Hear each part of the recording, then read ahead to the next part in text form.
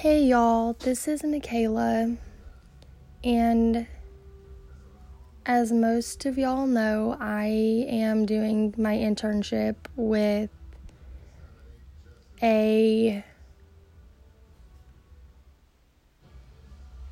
wheelchair basketball team and an adaptive sports club.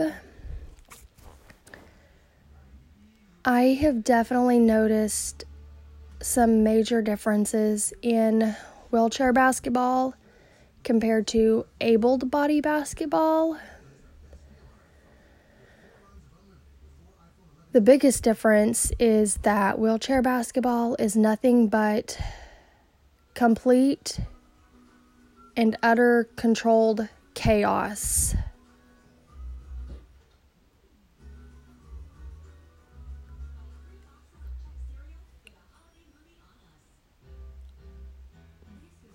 One of the biggest differences in the rules is that there is no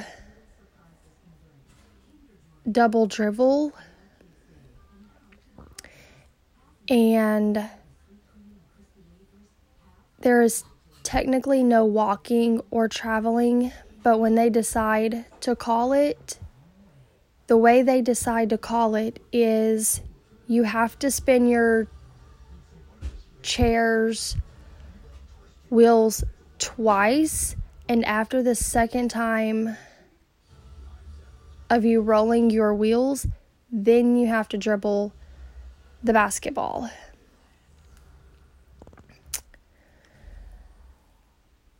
In wheelchair basketball,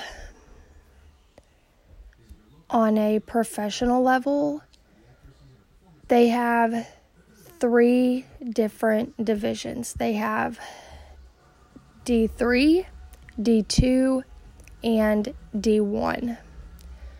D1 is the upper class, the most competitive, top of the notch, best of the best. And the United States of America is one of the only few countries that does not pay their professional wheelchair basketball athletes. So that's why most of them go overseas to play professionally.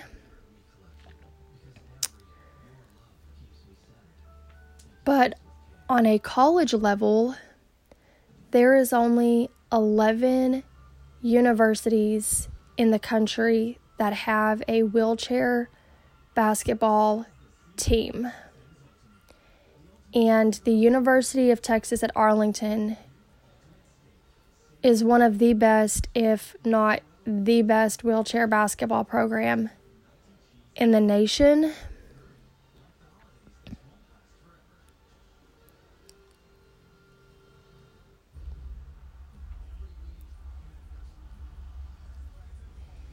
Most of these athletes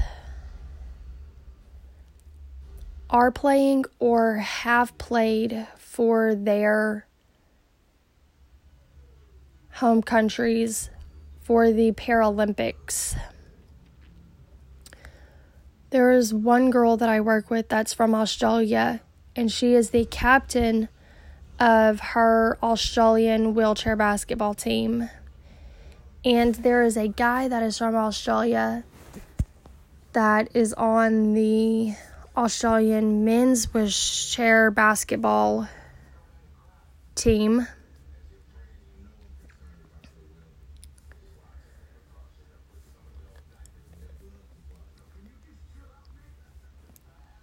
And most of them do play more than one sport.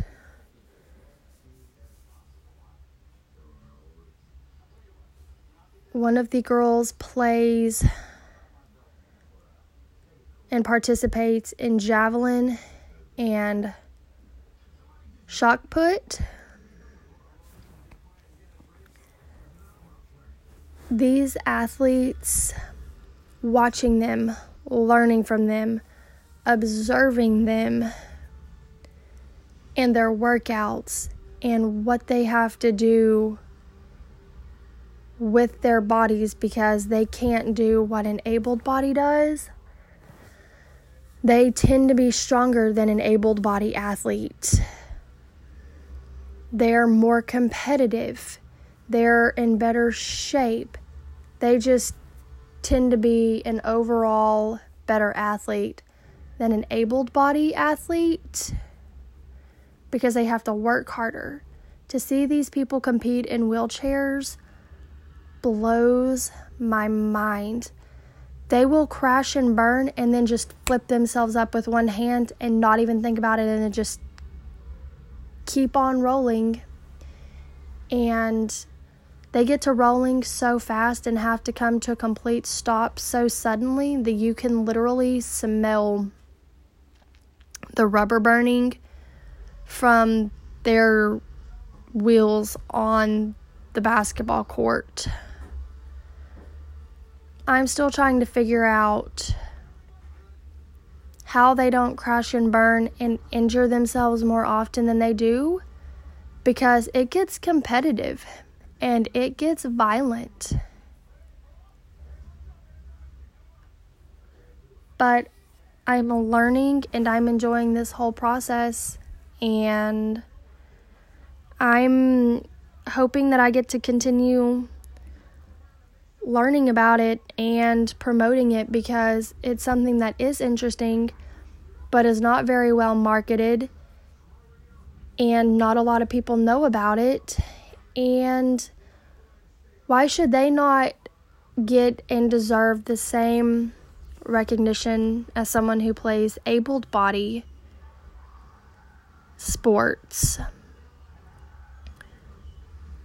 The men and women's team of UT Arlington have won multiple national championships, but unless you're in that community or in the wheelchair community, you don't hear about it. But yet, if a Kansas or Kentucky or Duke was to win the national championship, that's all you would hear about until the start of the next basketball season. Is this right? No. Is it fair? No. So this is an area that I think needs to be promoted and marketed. And people who tend to like more violent, up-close and personal sports, wheelchair basketball may be something that they would start to find fascinating.